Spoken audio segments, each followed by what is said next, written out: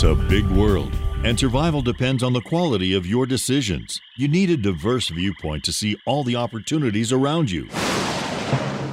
Now is the time, and this is the place. This is the Ellis Martin Report.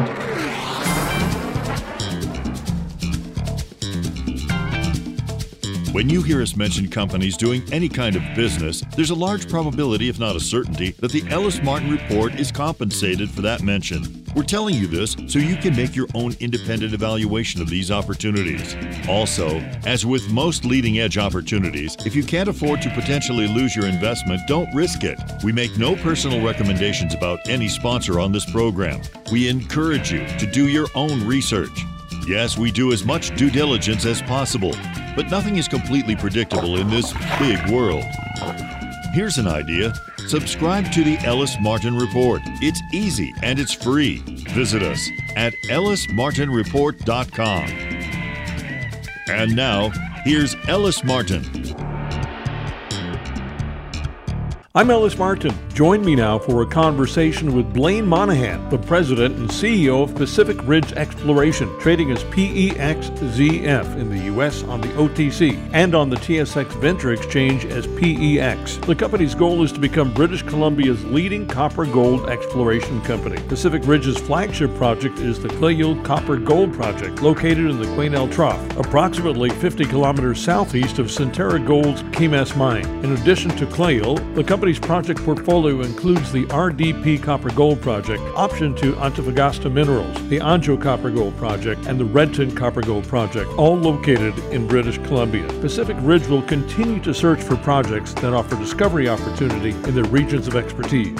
Blaine, welcome back to the program. Ellis, always a pleasure. Great to be. Pacific Ridge Exploration has just completed a ZTEM airborne geophysical survey at the Chuchi and Onho Copper-Gold Porphyry projects in British Columbia. And that is very exciting. Tell us why, Blaine. Oh, it's exciting for a number of different reasons. I mean, first off, it's just another phase of exploration for Pacific Ridge this summer. It's one of our busiest exploration seasons in decades. We have a 6,000-meter diamond drill program taking place right now at Kalyan. We have a 1,500-meter diamond drill program taking place at another one of our projects called RDP, which is optioned out to Antofagasta, one of the world's largest copper miners, and they're funding that program. And yes, while we're speaking today, we just completed this airborne geophysical survey over two other projects called Chuchi and Onho, which are earlier stage than RDP and Kalyan, but we think will represent a fantastic opportunity to make a significant new copper-gold porphyry discovery. And this sort of work here just helps us further refine and define targets for future drilling. So perhaps in the next several years, you could also see these projects drilled. Well, I noticed that Chuchi and Onho have some historical drill core there, so it's not exactly completely greenfield. Both Onho and Chuchi have seen drilling in the past. Chuchi is a very large system. It's seen more drilling than Onho, and it's returned some pretty interesting numbers. It's our belief that past operators that drilled these projects did not drill deep enough. They did not intercept the porphyry center, and this ZTEM geophysical survey is able to more deeply penetrate the earth, so look for targets. So what we're hoping for this year is that we're going to come up with some new targets, whether they're deeper targets close to or underneath where the historical drilling has been done, or new targets that have never been drill tested before. So this is a really interesting geophysical technique. We'll be coupling that with some sampling, some rock, some soils. We'll be doing some mapping. And as you said, yes, relogging some of the historical core. What can we see coming up in the next few weeks, Blaine? I think I have to be cognizant that almost everybody's on vacation now, but we're not. We're still really, really busy. We have about 30, 40 people in camp for the Kalyan and RDP drill program. I suspect that drilling at both Kalyan and RDP will be ending mid-September. We'll have boots on the ground at Chuchi and Onho to conduct some of that exploration work, the mapping, the rock and soil sampling, and relogging historical core in the next couple of weeks. So it continues to be a very, very busy time for us, but I think what's going to be most exciting for investors are the initial drill results from Kalyan and RDP. And I'm expecting initial drill results from that Kalyan drill program. These results will come in batches, so it won't be all the holes we drill. It will be a handful of holes initially. I would expect to see them sometime early in the fall, whether kind of a late September, early mid-October timeframes. We are very busy. There's a lot more taking place, but I think that's the most important news that people should be looking for or are waiting for. And review the share structure of the company, if you don't mind, for new listeners to the program. And to back up, when I came on as president and CEO of January 2020, I mean, this was a 5-cent stock. It had a 1.5 million market cap. Today we're trading 41, 42 cents. We now have about a $35 million market cap. So we've made great strides, not only from a market cap perspective, but a share price perspective. And right now our share structure, we have about 80 million shares issued. A big chunk of it is owned by several funds and institutions. Delphi, a German fund, Crescat, a US fund, and there's several other smaller US, Canadian, and European funds in there. Management owns about 6-7%, and the balance is retail. So I think that's a pretty good mix. And with only 80 million shares issued, that's not too bad also. I look forward to seeing you in a few weeks at the Precious Metals Summit in Beaver Creek, Colorado, way up in the Rocky Mountains. If there's only one show that junior exploration companies could attend in a year, it would be the Beaver Creek. It is really the best show for junior exploration companies, and it's really so popular that we as a company weren't able to register for it, but we will be going, and we've rented a small art gallery that's very close to the action, and we'll be arranging our own meetings. It just really need to be there. And even though we weren't able to register, we'll have a presence, and we'll be out and about shaking hands and eating a lot of rubber chicken. I don't know about the rubber chicken, Blaine, but I look forward to seeing you there. You got it.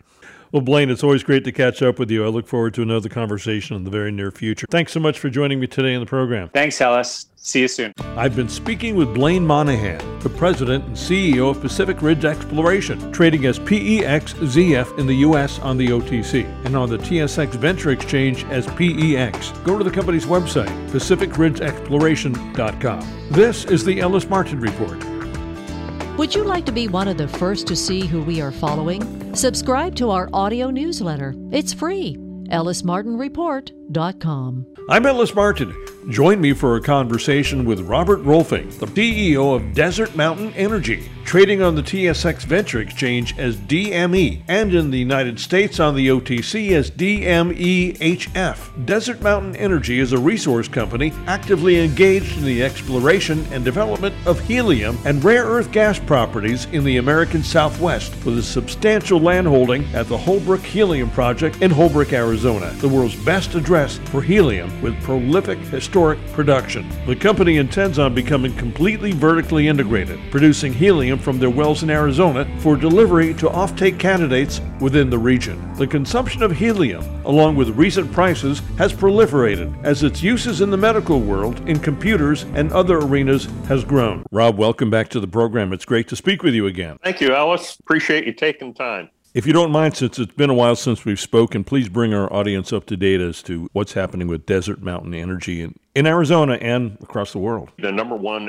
thing that everybody wants to know is, what about the processing plant? How soon is it going to be? We're still waiting for a key aspect of it. It's not large, but we're waiting for it. However, sometime in the next 2 weeks, we will be doing a actual run-up of the plant at Generon's facilities in Houston. There's bound to be some little things that have to be covered, and as soon as they get the other parts in, then they'll be finished assembled and sent out to Arizona. And once it gets to the site, then we'll have actual hard piping to run because it is high pressure. So we have a lot of other site work to do that won't be that complicated, but it's still 10 to 14 days of work to be done on it after it's there. The solar part of the facilities, the panels are going to be delivered the end of next week. There's a whole series of things that are coming along on that.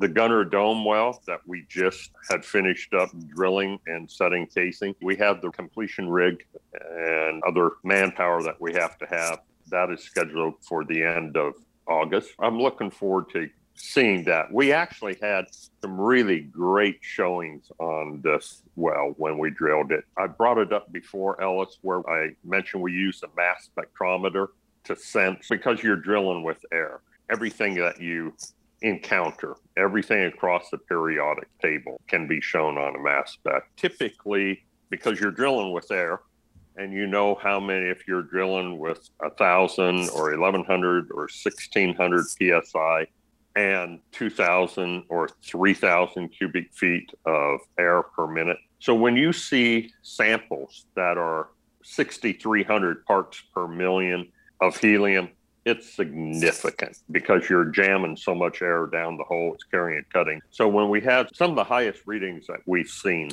thus far with the mass spec, so it really looked nice. We had great helium showing, had hydrogen, and then the showing that we had that was the largest, and it's on its own basically deeper, was an argon showing that was absolutely huge. Now, argon is a noble gas. It is used as a welding, shielding gas, and that type of stuff. I don't really want to complete into that zone. That puts us back to the same thing that we would have on wells 1 and 2, the original completion, where we had the rest of the noble gas, the krypton, argon, and argon requires more cooling to drop it out of solution. I'm not going to be going after that. It has a value, definitely. But my goal is to put the helium into production. And we did have other individual hydrogen showing. So everything was there as far as different depths where we thought we would encounter things. I was really proud of our geologic team. We were plus or minus 4 to 5 feet where we thought we should hit every zone. And for not having any clear seismic on it, that was pretty good. I was impressed. When I first started covering the company, probably almost 2 years ago, we weren't talking about hydrogen, but we're talking about it now, aren't we? You have a significant amount of hydrogen. At some point, you'll be putting that into production and storing it. Not right away, but it's coming.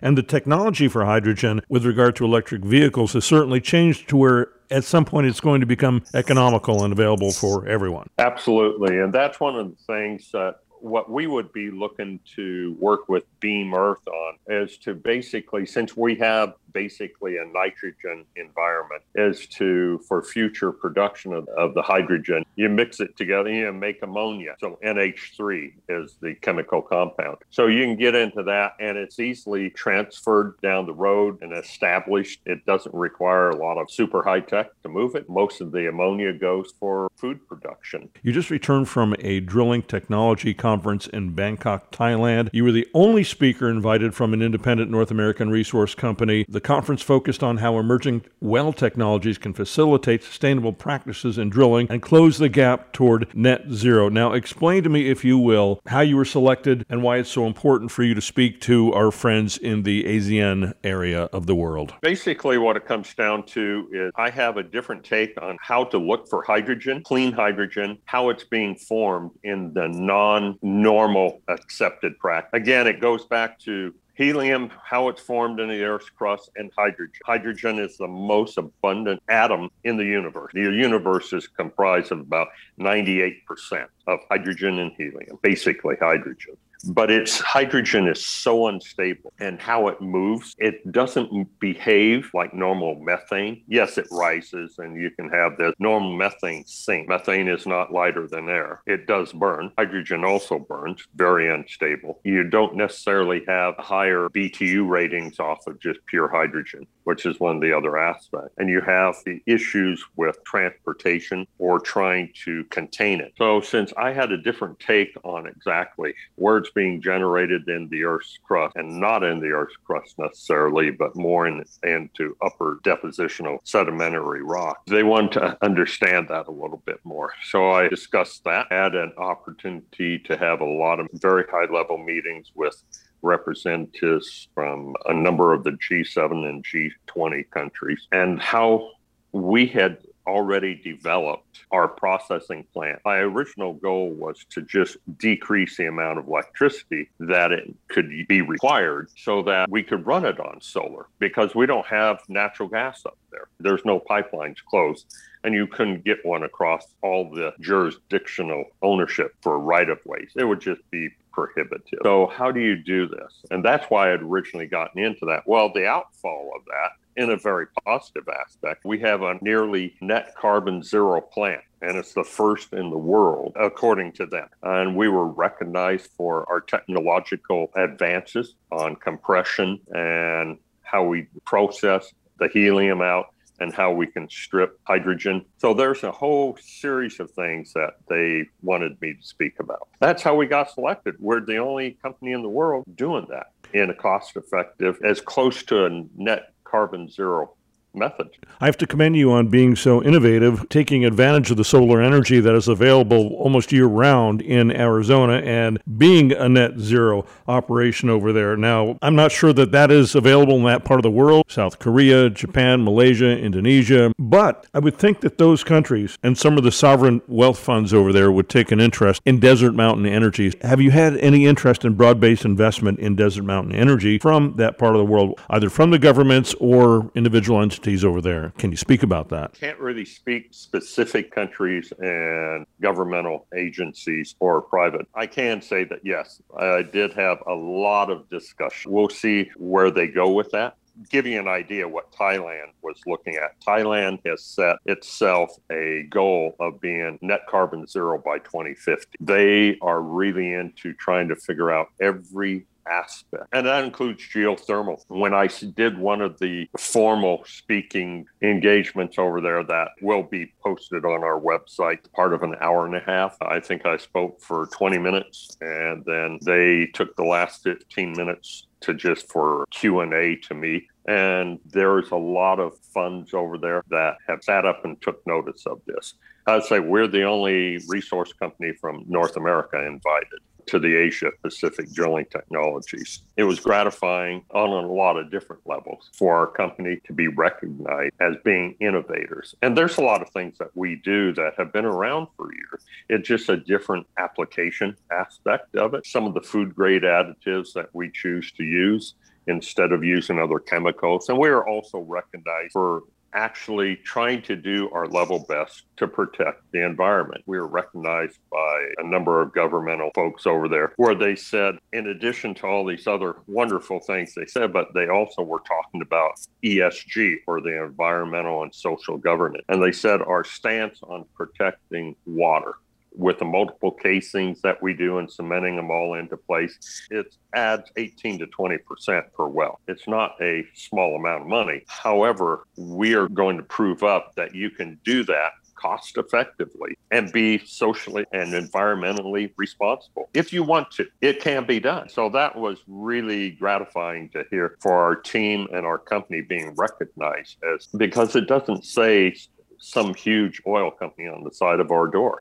We're not. We don't grow. The Minister of Oil and Resources, he made a comment that all large companies started out with a single entrepreneur and a thought. And that's what he was relating to about with us, that they actually wanted me to speak more about the entrepreneurial spirit aspect.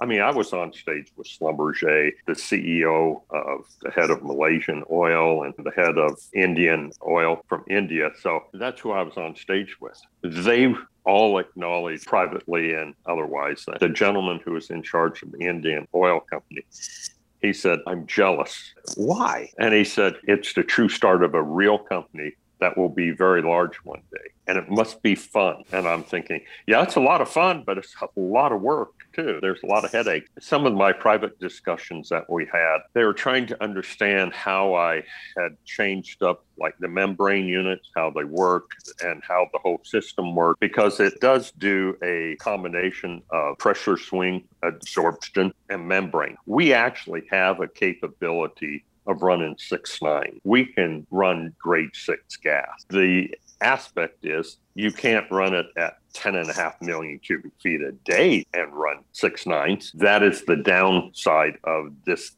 plant design. But yet it'll run on the sun. So we have fixed operational costs going forward. And that's huge. From 2008, when I started designing the plant, to now, the price of power, electricity in Northeast Arizona has gone up 148%. The plant is designed for at least 20 years, maybe longer. So it locks in your fixed costs. And these fixed costs have been paid for in advance. Yes, those are upfront sunk costs. Now, will be maintenance as you go down the line, like on the batteries, there will be maintenance over many years, but it's a fraction. The actual maintenance cost over 20 years for just the solar is only $1.87 million over 20 years. For the amount of power we'd be generating, it's minimal. We're talking, I think the actual number was 0.2 of 1 cent per kilowatt. That's cheap. And that's why your project is so unique in the energy space. Really, the cost of doing business comparatively is minuscule. It is. And again, sunk costs are incurred up front. And so the long-term maintenance is not heavy maintenance costs, which is good. I'm a shareholder of the company, and you're trading somewhere around $2.50. Somewhere in that neighborhood, give or take 20 or 30 cents. So potentially, and I'm using the word potentially, there's a great deal of upside if you are in for the long haul with regard to Desert Mountain Energy. Absolutely. I'm one of the large shareholders, so I am definitely in for a long haul here. I'm not thinking short term at all. Rob Rohlfing, it's always great to speak with you. I really enjoyed our conversation. I look forward to more in the future. Thanks for joining me today on the program. Thank you, Ellis. I've been speaking with Robert Rohlfing, the CEO of Desert Mountain Energy, trading on the TSX Venture Exchange as DME, and in the United States on the OTC as DMEHF. Learn more about the company by visiting their website, desertmountainenergy.com. I'm Ellis Martin. You may assume that Ellis Martin is a shareholder on any of the companies that sponsor the Ellis Martin Report, which means he has a vested interest potentially in them. Would you like to be one of the first to see who we are following? Subscribe to our audio newsletter. It's free. ellismartinreport.com. I'm Ellis Martin. Join me for a conversation with Michael Townsend, Executive Chairman, and Zayn, CEO of Infinity Stone Ventures, trading on the CSE as GEMS, that's GEMS, and in the U.S. on the OTC as TLOOF. Infinity Stone's mission is to be a one-stop shop, single sources supplier for the critical energy metals being used in the clean energy revolution. Infinity Stone is meeting the demand from battery and wind turbine manufacturers, nuclear and hydrogen energy producers, and energy metal speculators by acquiring majority interest in critical minerals projects in stable mining-friendly jurisdictions, close to final use destinations in North American manufacturing hubs. With 6 projects in mining-friendly jurisdictions such as Quebec and Ontario, Infinity Stone's portfolio includes lithium, graphite, copper, gold, platinum, and palladium. Gentlemen, welcome back to the program. Great to have you with us today. Thanks, Ellis. Appreciate being here. Thank you for the time. You have some very good news that came out a few days ago. You've processed 950 samples from the Zayn property in Quebec. It looks like you have some anomalous nickel cobalt zones in addition to 2 new anomalous copper zones. Pretty interesting stuff. Cobalt and nickel are very high up there on the critical metals that we don't have enough of list. So we were very excited to get these numbers back. They're also coincident with our geophysics that we shot last year. They're going to follow up with some what they call hydro stripping. They use high pressure water to strip the top foot or 2 of overburden or soil off the property, get it down to bedrock, and then we'll start trenching and blasting that bedrock to get better samples, non-oxidized samples of the bedrock. The nice thing about this deposit is it comes right to surface, whereas a lot of other deposits, you have to put a shaft down, could be 100 meters, could be 200 meters, could be 500 meters. So obviously, when something's on surface like this, it can be an open pit, and that's a much cheaper way of mining. And it looks like the cobalt zone has some girth to it with about 100 meters in width. That's good. Absolutely, yeah, 100 meters wide. One of them was 700 meters long, and one, I think the whole thing is like a kilometer mineralization, which is about a half a mile for our U.S. friends. And you're all cashed up for what you need to do for the next few months, right? We closed a $400,000 flow-through financing, which 100% of those funds will be used for exploration. I know $400,000 doesn't sound like a lot of money, but we did it at 20 cents Canadian. We didn't want to have too much dilution. That's all we had as the use of proceeds. We've got, I think, $200,000 for our Rockstone Graphite project drilling, which we expect to start in September. And then we'll probably spend another $50,000, $60,000 here on the Zayn Warbury in the near future. Galaxy will be the other focus for sure. Yeah, and I think as we said before, operating in Quebec and Ontario for that matter, but Quebec especially, we're getting a lot of value for our dollar. So we're just trying to limit our dilution and provide the most value that we possibly can out of every dollar we raise. And since we're all shareholders in the company, we do care about the stock, obviously. Everybody does. It's been performing rather nicely in a market that's not necessarily fantastic for mining right now. We've been working hard all summer for sure. Also, I don't know if you saw that I've had to file another early warning report suggesting that I've taken my stock holdings over 17% now. I bought another $195,000 worth of stock. We announced that about 10 days ago. I was also moved to executive chairman, which simply means that I am also an executive as well as chairman. So it's kind of like Zayn and I are co-CEOs, except for he's CEO and president. I'm an executive chairman, which is a similar executive position or C-suite position. And yeah, I've been buying stock literally every day in the market, reporting it on my insiders. And I think that's had a pretty positive effect. You'll know that I've been around for a number of years and have been involved in several mineral discoveries of validity. So that's probably part of it. We're also starting to see a little bit more visibility on the U.S. markets as well, and a little bit more volume trading in the U.S. on the OTC. And we're hoping that we're going to have our OTC QB uplist here very, very shortly. We're in the process of that. And we will be presenting on August 23rd. The OTC is hosting a battery metals conference as well. And we're excited to be a part of that and get some more visibility in the U.S. And hopefully that will translate into a little bit more volume and visibility on what we're doing here. Well, that's one of the reasons, Michael, that I purchased stock in this company because of you. I know that you're committed. I know that when you invest your own money in something that you tend to take it somewhere. You have a big palette of battery metals across the board here, and I think that is crucial. We cannot build enough mines in the next years for the demand that is facing the market right now. I agree completely. Also, I guess the Chancellor of Germany agrees with you as well, Ellis. He's scheduled to visit Canada between the 21st and the 23rd of August, and he's here to talk about, of course, energy, also critical metals and how Germany can access Canada's broad array of minerals for their car industry. That's more evidence that Canada is a good place to buy their minerals versus Russia. I mean, Canada and Russia, if you look at the map, they're very similar. One's on one side of the world and the other's on the other,